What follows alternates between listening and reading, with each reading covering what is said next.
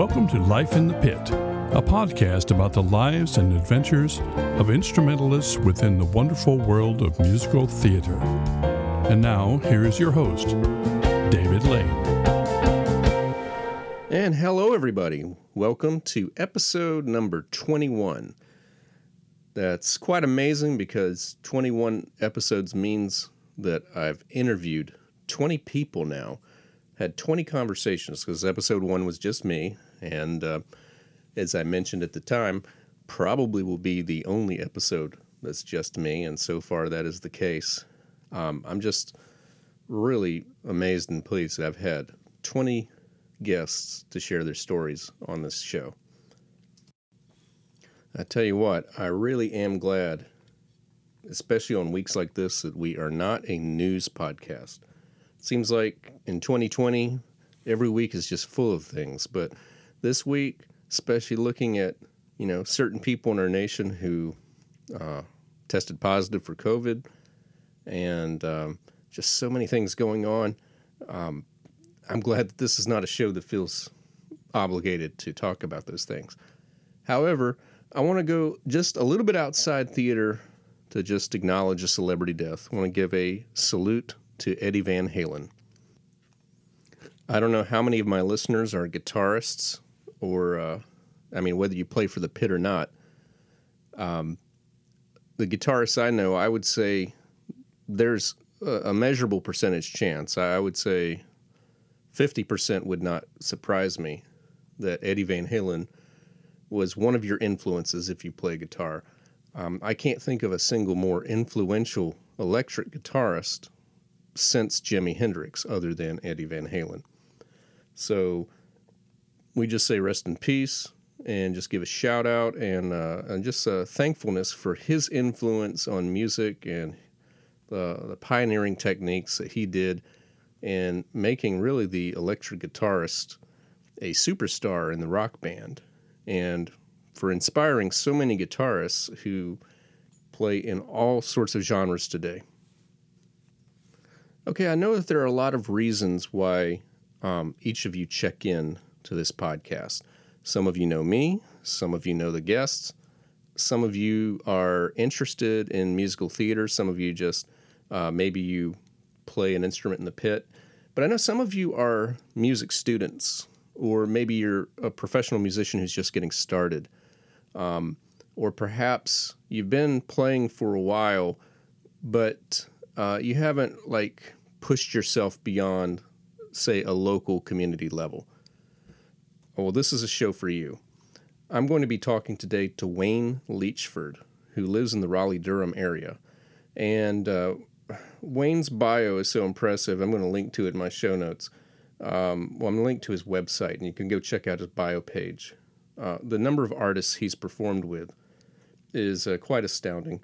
I just saw the name Weird Al Yankovic, and, that's all I had to see. But also the Temptations, the Four Tops, the Aretha Franklin, Cab Calloway Orchestra, Regis Philbin, Joan Rivers, so many on and on.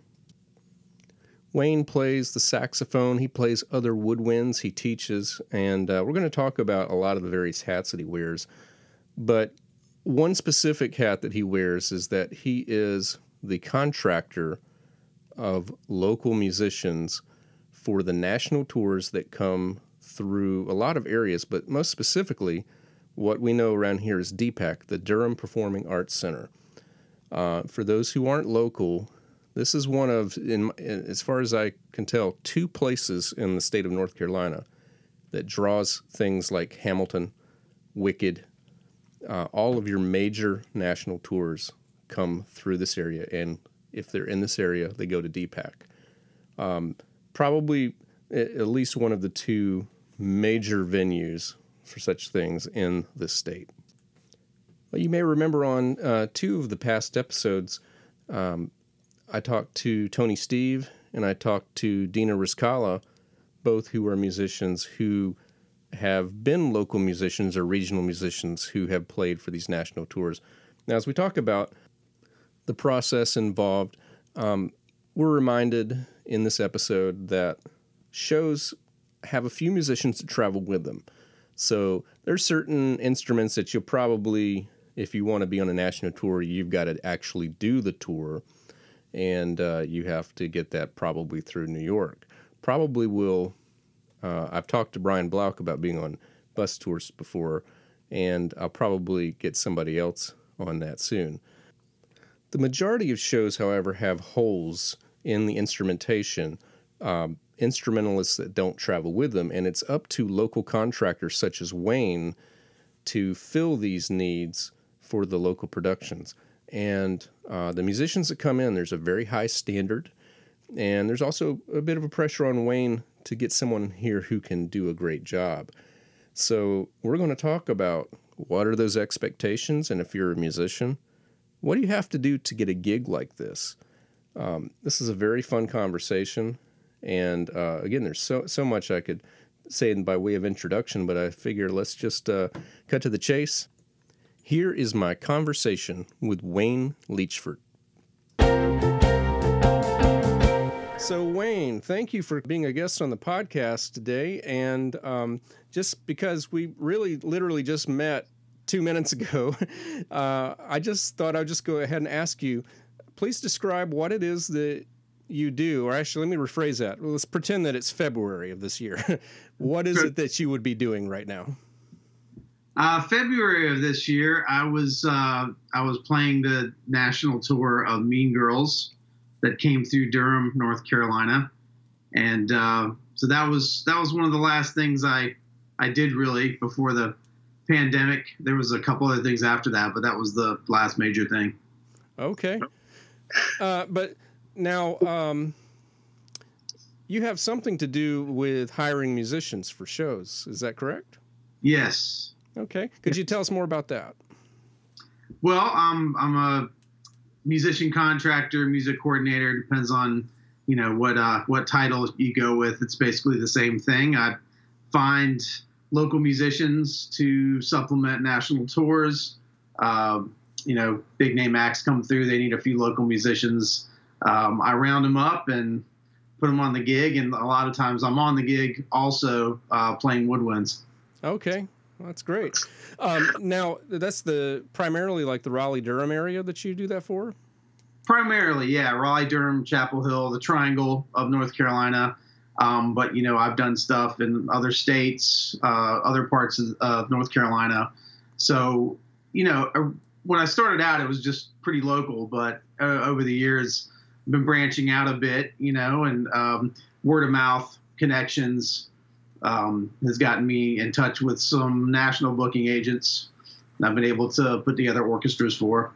Awesome, yeah.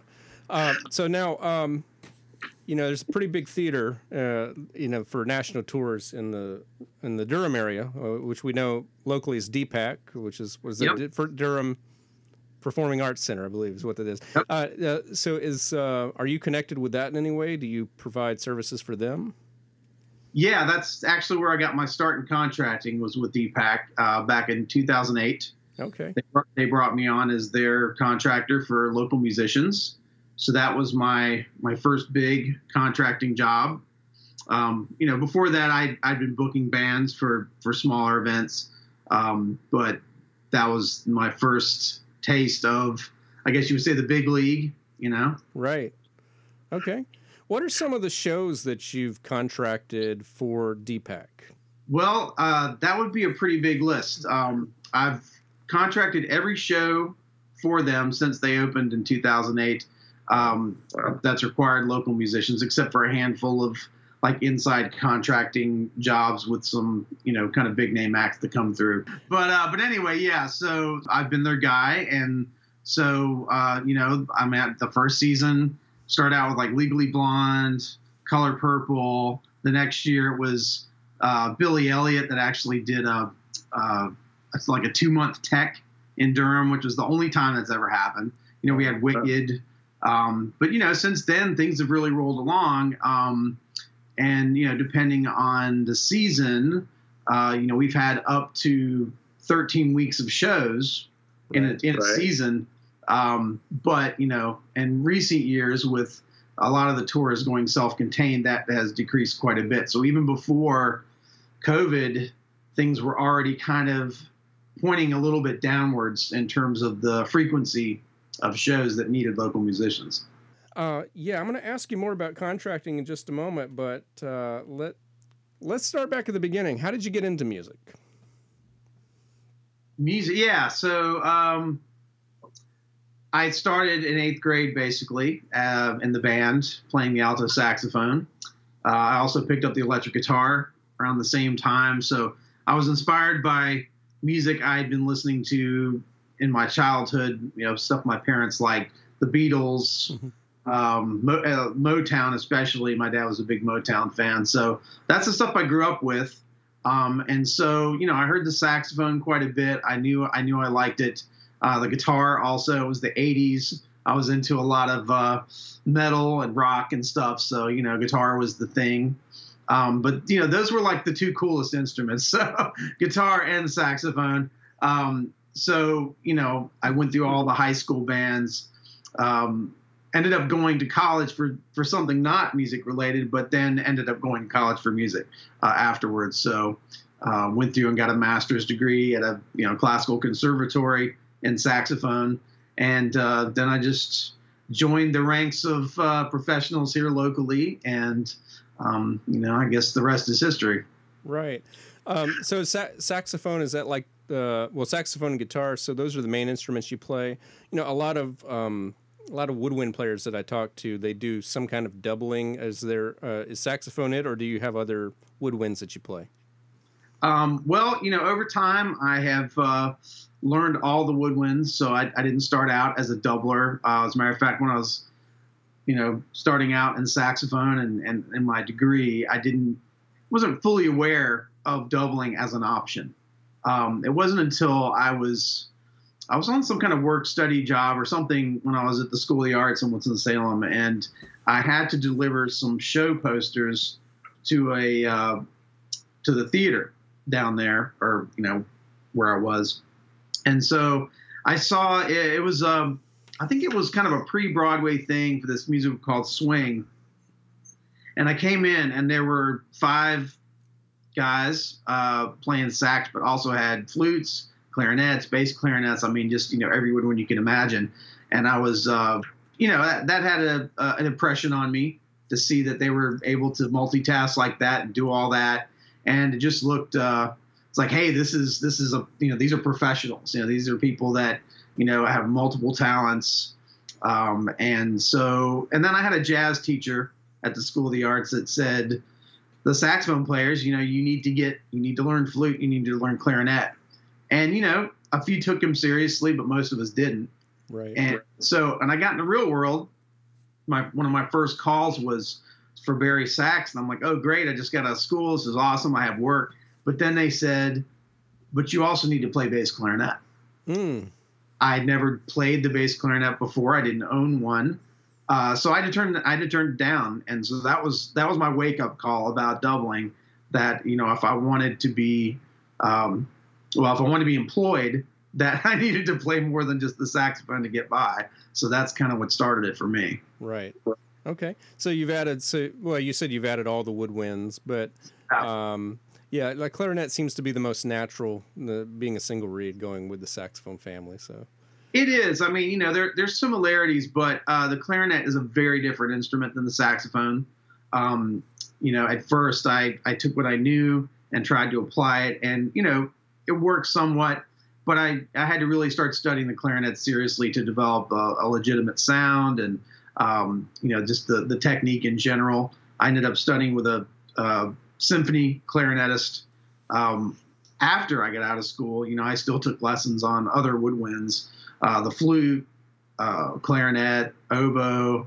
I even, studied with more specialty, players like, the first chair piccolo in the symphony, or like the English horn player. So I did a lot of lessons, private lessons with symphony players. I haven't had one in quite a while, but that was part of, what really helped me to get things going. Right. So I want to talk about theater now, and I ask this of every guest on the show: what was your first show, and how old were you? Well, my very first show was Oklahoma when I was in high school. Okay. I was a senior, and they needed a guitar player, and so I played guitar for that was my first show. But it was a really long time after that before my next one. I was probably about 28. Mm-hmm. And so the first show that I was paid to play was Three Penny Opera in Chapel Hill at the Playmakers Repertory Company. Okay. Right.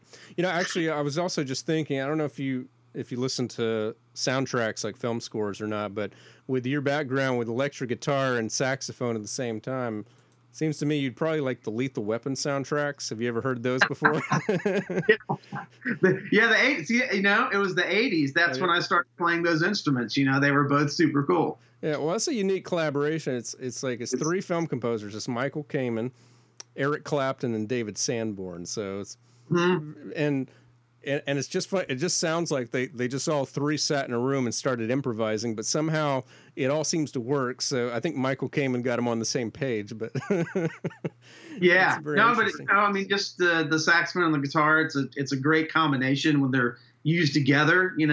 Right. So.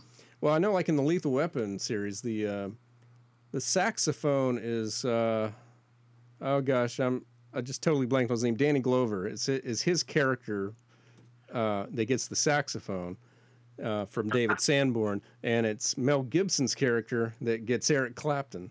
So it's just funny how they came to that decision. But yeah, I just wanted to throw that in there. So. Now we come to contracting. So let me just rehash. You started, I believe you said already, 2008 with Deepak is how you got your start. That's right. So how did that happen? Did you have a previous relationship with them, or were you hired for a gig and then they asked, do you have other musicians, or? Well, it's the classic story of it's not what you know, it's who you know. Right. So, friend of a friend, that kind of thing. It was, a brand new facility, not even been open yet. It was probably about 9 or 10 months from opening. A pianist that I worked with had heard through the grapevine about this new place, and the general manager, who we had worked with in a chamber group in a much smaller venue previously, was going to be there. So she said, "Hey, you should look him up. You should give him a call," because she knew I did theater, and this was going to be a pretty big deal. So got him on the phone, started talking, and it was a pretty long courtship. I didn't get hired until about 9 months later. So, but he had known me from a previous business relationship, and knew that I was doing a lot of professional work in the area, and then I knew musicians. Right. So that's how I got the job. Okay. I'm sure I have a lot of listeners on this show that listen just because it's fascinating. They really don't know much about theater. They're not musicians either. So I like to just kind of spell things out when possible. So you're the first person I've talked to that has done orchestral contracting as a big part of their career. So let's just define that. What does that mean to be an orchestral contractor? And let me just kind of add that on. When specifically for theater, what are you doing there? Because I'm assuming that some of the positions have already been filled and with traveling musicians, and that you are just filling the gaps. So let's just start with there, especially when it comes to theater. What is your job as an orchestral contractor? Well, it usually boils down to what the show is and what the requirements are. A typical touring Broadway show, they might bring 3 to 5 players with them, including the conductor, who also might be playing keyboard. But then, they might need anywhere from 5 to 10 locals.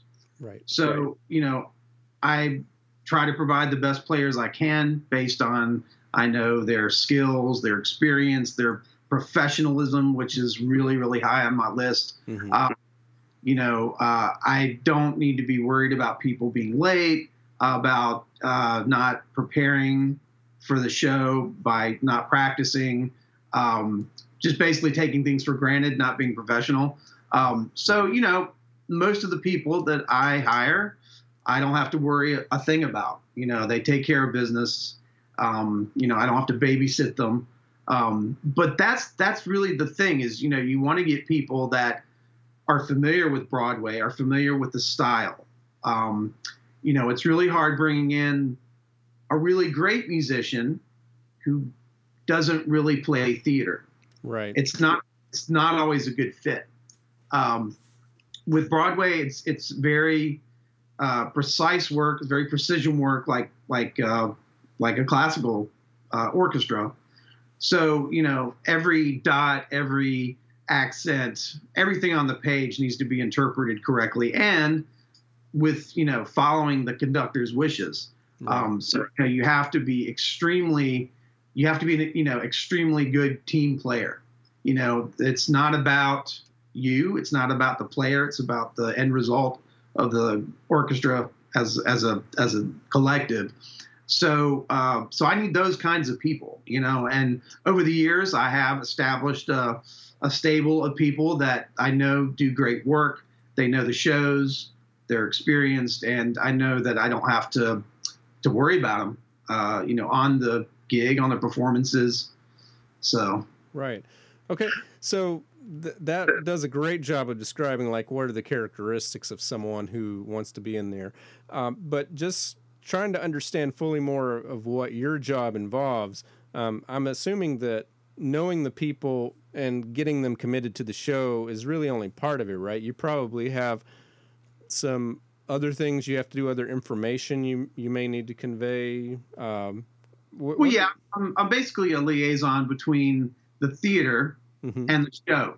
Right. So, when I'm contracting a show, I'm in touch with the house, their technical needs, logistics, and then I'm also dealing with the show. I'm talking with the conductor, whatever communication they have to do. So I'm basically a conduit between the house, the show, and the musicians.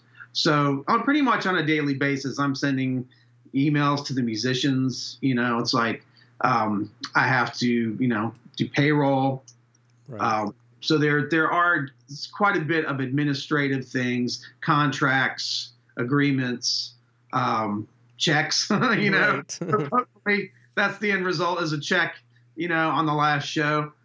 So there's quite a bit of things that go into it, and really contracting musicians, sometimes that can be a pretty lengthy process as well, because depending on the length of time I'm given to hire musicians, during normal times, this is a very busy area for musicians. There's a lot of opportunity here, but so they might be committed to something else, especially if it's a short notice thing. So there have been times where for one trumpet chair, I've gone through 10 to 15 players trying to find somebody, and also trying to find the right person. So sometimes the days, or I'd say the weeks or months leading up to the show, the actual performance, I could be spending little bits of time every day moving the process along. Right. Now you're handling really big shows. Now I've totally lost track of time, and I can't remember what was planned and what already happened. But I know Hamilton was coming to DPAC. Yep. Hamilton's already come and gone once. Okay. So for something like, so I just want to make sure that, listeners know, we're not talking about, small shows here. We're talking about Wicked. We're talking about Hamilton. We're talking about, really big national tours. I'm assuming that there's probably a no substitute policy for them. They probably want one player, but maybe I'm wrong. What is the policy for, if you hire a musician, they say, oh, I can do all the dates except the Saturday matinee? Yeah. Well, there's a pretty strict policy there. The only time I've really been given any leeway whatsoever is for runs of 3 to 4 weeks. Right. If it's a 1 week run or even 2 week run, there's pretty much a firm no sub policy. Right. Which, now that things have changed in our world so much, when shows come back, I think they might need to be a little more flexible about that. Right. the way things have been, of course, these are all freelance work. I'm an independent contractor. There is no sick pay. There's no paid leave. So very often, a musician will come to the show sick as a dog, right? And then get the rest of us sick. But that is mainly because of the no sub policy and because there is no sick pay. Right. So, that's a big issue that, is really relevant more now than ever. But, back to the original question, yeah, most of the time, no. But, a 4-week run of Wicked, I have had a sub here and there along the way. Just as long as it's minimal and, someone that can come in and actually, do a good job subbing. Right. Now, I thought of another possible difference between kind of the shows that we're talking about. My personal interaction with an orchestral contractor has only been on the collegiate level, and I know that her duties was pretty much about twice a week. It's like, here's new cuts from the director. It's like, and we're going to add this as a playoff, and it's kind of as they figure out those things in rehearsal. But the shows that you're doing have already been pretty well inked in what they're going to do, because I'm sure, like, if someone happens to be traveling from Chicago to Durham and they see the same show, they want to see the same show. So you're not having to do that for your players, right? No, not as a rule. DPAC is in a interesting position, though, because of their relationship with Nederlander, one of the biggest show producers in America, that we often get some of the new tours relatively soon after they start. So, every once in a while we have a run that, maybe we're like the second or third city. Right. So, there are still changes being made at that point, but that's not something that I necessarily have to deal with. It's, because you've got the assistant music director, you've got the librarian on tour, so they're usually handling, any of those changes. But yeah, sometimes the musicians have to work on the fly. They have to sight read. They have to deal with changes that might be coming, at the 30-minute call before the show. Wow. Now this is just a personal question for me that something I've always wanted to know. I'm a keyboardist.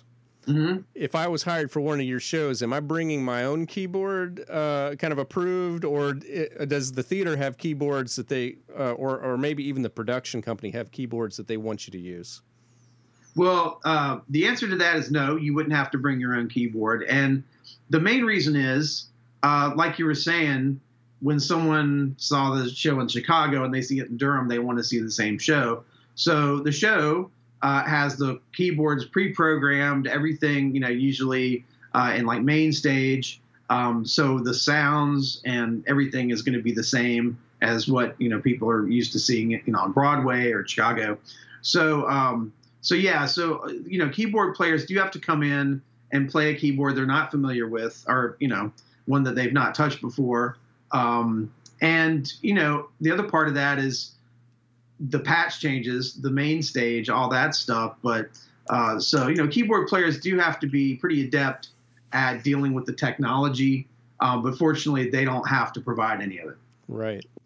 Also, just one other question, since I know you've contracted Wicked, how many keyboards are in the pit for the tour orchestra? There are 4. Okay. I knew it had to be 3 or more. I saw it, I hope this isn't a bad thing to say, but I saw it in Blumenthal. Oh, yeah. When it came through 2010, actually. Mm-hmm. And I went down and just peeked in the pit, I guess probably around stage left, and all I saw was keyboards. It was just like, It was all, because I couldn't see the whole pit. They had it kind of covered up, a good portion of it, but I could peek in there and I said, keyboard, and it's like, there's at least 3 in there. So, well, it's quite a reduction from the original on Broadway. That's usually the case. No tour goes out with the same orchestration as on Broadway, unless the show was already designed to be small. Right. There's a lot of shows where the instrumentation on Broadway now is like 5 or 6 people, so that is a huge change from the old days. So shows like that, not only will they keep the same orchestration, but usually they're self-contained. But yeah, Wicked where you've got 20 plus people in the pit. There's not even a string section, or any strings at all on the tour. So that's all all done on the keyboards. Yeah. And I remember reading about like Phantom of the Opera is a pretty big drop. I think it's like 28 or 29 pieces on Broadway, and it's 12 in the tour, I believe. Yeah, it's a little bit more than that. I think it's probably closer to maybe 14 or 15. Okay, yeah, still about half though. That's pretty good. oh yeah, they've a lot of samples going on there. Right. Let's see. So just for the musicians out there, let's say that there's a musician in college, and he's been getting some experience in the theater, or maybe someone has moved to the area. Maybe they moved here from another state. Let's say they wanted to get some gigs at the profile that you're offering, and whether it's you or whether it's Blumenthal or whether it's somebody else, what are some things that they should do to get your attention and to have a chance of being on your list? Well, the first thing they could do is contact me. Okay. So that's the first thing. I am a freelance player in the area as well. I do a lot of gig work where I'm not the contractor. So I'm constantly out playing, with other musicians and other circles of musicians. So the Triangle is a fairly small community, even though there are millions of people here. It's a tight community, pretty small. And, someone comes to town, I probably hear about it sooner than later, unless the person is not actively seeking work. Right. Some people move here because their spouse moves here or whatever, and they, kind of just hang out and get settled in before they start looking for work. But in general, it's word of mouth, which is pretty much the case everywhere when it comes to, Broadway type pit work. This is the case in New York City. There are no auditions in New York City for theater. There aren't, not for the music part, as there are no auditions for any gig here locally, other than say a symphony orchestra. So there are auditions for symphony orchestras like there are everywhere, but it's pretty much the same thing here. I've never had to audition for a gig here, especially a theater gig. And your audition is you playing on another gig and someone hearing you and saying, hey, this person can handle the work. They're really great. So DPAC is not really the place that you would want to start at. It's definitely a place that, you have to have established yourself here, or come really highly recommended from multiple sources. Okay, great. I always like to ask about horror stories, and I'm going to ask actually something specific. And you can tell me yes or no. Have you ever had a situation where you hired a musician, and at some point the music director says that I don't like the way they play, or I don't like something about them, you need to find somebody else? Has that ever happened? Yes, it has. Okay. Hopefully not very often. Fortunately, not very much. Right. Not very much. I've been working at DPAC for 12 years. I've been contracting national tours for 12 years. In that time, I think I had 2 players. Actually, one player officially let go in 12 years. And there were some extenuating circumstances that have a little to do with the show violating our union rules, but let's not get into that. Right. I don't want to mention that show. They know who they are. Okay. But anyway, so that kind of contributed to the problem. I have had conductors that have given me notes, said, hey, this player's not doing what I want them to do, or, they have threatened to let them go. So sometimes I have to have a pep talk with the musician and, basically ask them, is there anything I can do to help you out here? Is there anything that could be clearer for you? Are you having any personal problems? Anything I need to be aware of? But by and large, I think things have been rather smooth. So, like I said, one person in 12 years, that's not too bad in my opinion, after doing, hundreds and hundreds of performances there. But, like sometimes as a contractor, you don't want to take risks, but you do want to give people an opportunity. Right. And sometimes people will rise to the occasion and just do a fantastic job. And sometimes it's just a little too much for them. Right. So, and it is tough. When I first got started in theater, it scared the hell out of me. Mm-hmm. The first, I guess big show, I would say, not national tour, but a big regional show here, the MD. I wouldn't describe him as being the most cool-headed person I've ever met. He kind of had a reputation for lashing out at players, and I was the brunt of it a couple times. Mm-hmm. And so, I'm like, well, so this is theater. This is theater, being, but that was when I was a lot younger and way less experienced. But there again, someone was giving me a chance. Right. And I even know from my own experience, you got to have thick skin in theater. You can't be overly sensitive. You can't take things personally. So, as far as any horror stories, I would say probably earlier on, that was more probably because of me, because I had less experience. But, I will say over the years, and fortunately this has been less and less that I've been seeing, but, there are some people, some MDs that maybe they're just a little burnt out.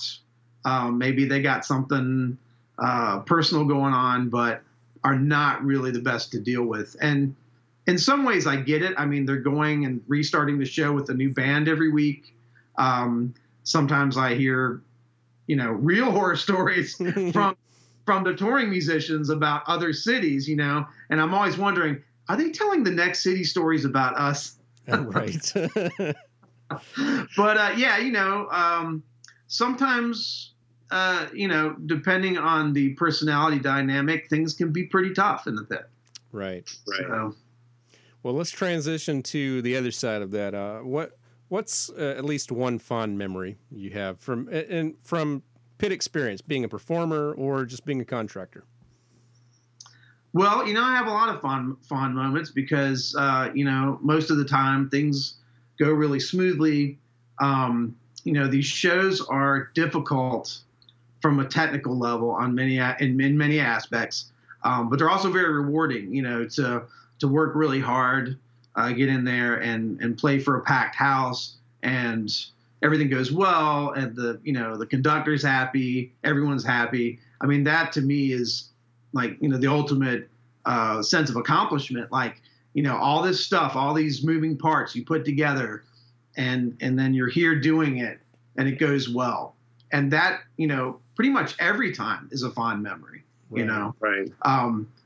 But, I will have to say, the very first time, they always say the first time is the first time doing this or first time doing that's the most exciting and the most memorable. And I would probably have to say the same thing.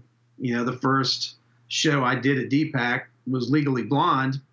And, for a show with that name, you would figure, it's not going to be too bad. It was one of the hardest shows I've ever played.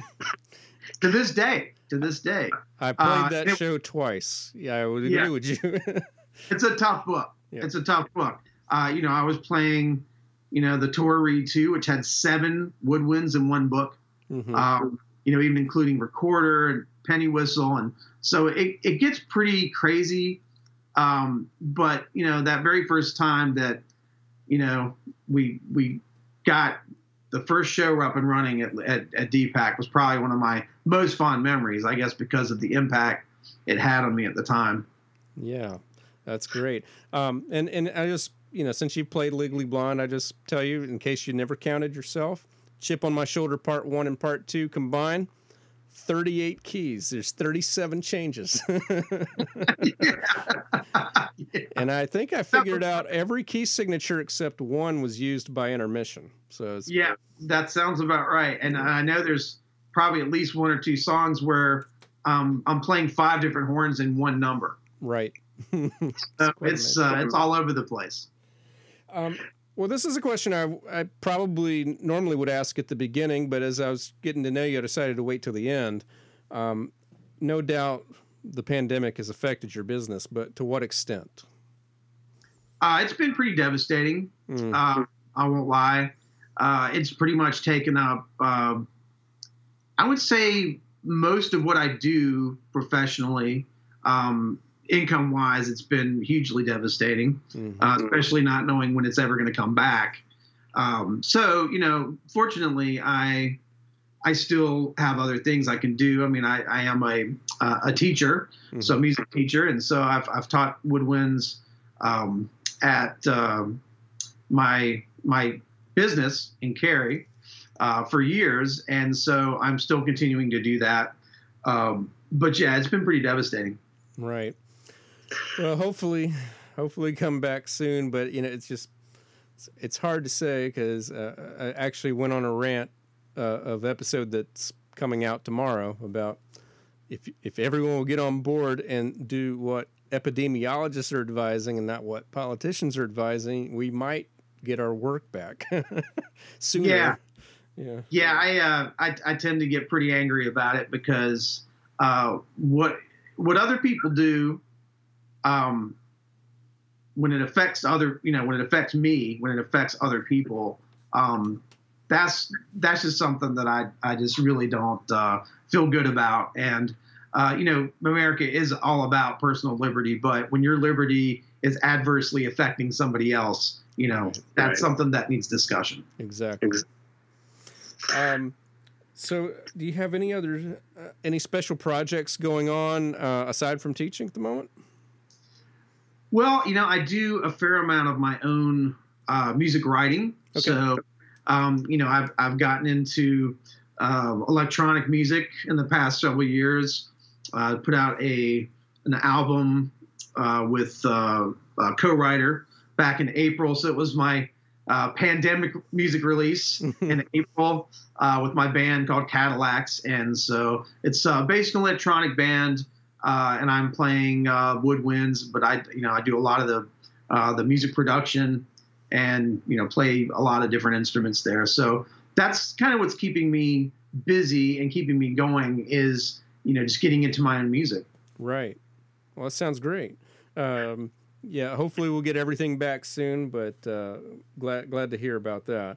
All right. So this has been a great interview. Where can people find out more about you and include information about the Cadillacs? Where can they find out more about you and your projects? Sure. Yeah. Well, I have a website, WayneLeachford.com, and basically that explains everything that I do, and definitely some of the things I've done in the past. But usually my concert calendar is there. Right now, it's not looking too good, but also, I have the music store in Cary, North Carolina, which is called Leachford Music. Mm-hmm. So we've got leachfordmusic.com. That's another website of mine. And then finally, the band that I'm in, Cadillacs, we have Cadillacs.com, Kattalax. Okay. So, not to mention I'm all over social media, so you'll find me everywhere. Okay, excellent. Thank you so much for taking the time to just talk about this fascinating world, and thank you for being on the show. Thanks, David. I appreciate it. And that pretty much does it for episode 21. Since I did this conversation about a month ago, I've gotten to know Wayne through social media, and I have to say that Wayne is the first guest I've had on here of whom I've truly been jealous. As we're releasing this episode, He is in a van with his wife, and they are driving all over the United States. I've seen him I believe I've seen him in Utah. He's been around Nevada, Colorado, that whole area, and just great pictures, Wayne, and really jealous of your life right now. I know you wish you could be working more, as we talked about, but it certainly sounds like you're having a great time and looks like you're having a great time. Next week, episode 22, I am going to be sharing my conversation with someone who is an accompanist. We haven't really gotten into that, what it means to play piano, and this is someone who's an accompanist for a university theater department. And we're just going to talk about what that is like from her perspective, and I look forward to sharing that with you next week. As a reminder, if you want to follow what's coming up next, be sure to follow us on Instagram or Twitter at Life in the Pit Pod. You can follow me on Instagram at David Lane Music or Twitter and Facebook at David M. Lane Music. As always, I want to give a special thanks to Mark Parolo for his cover art and to Bill Cisna for providing the vocal introduction to this podcast. All original music is composed and performed by David Lane. You can find out more about this podcast or leave me a message at davidlanemusic.com/podcast. Please rate and review on the Apple Podcast app, and please share with your friends. Thank you for listening.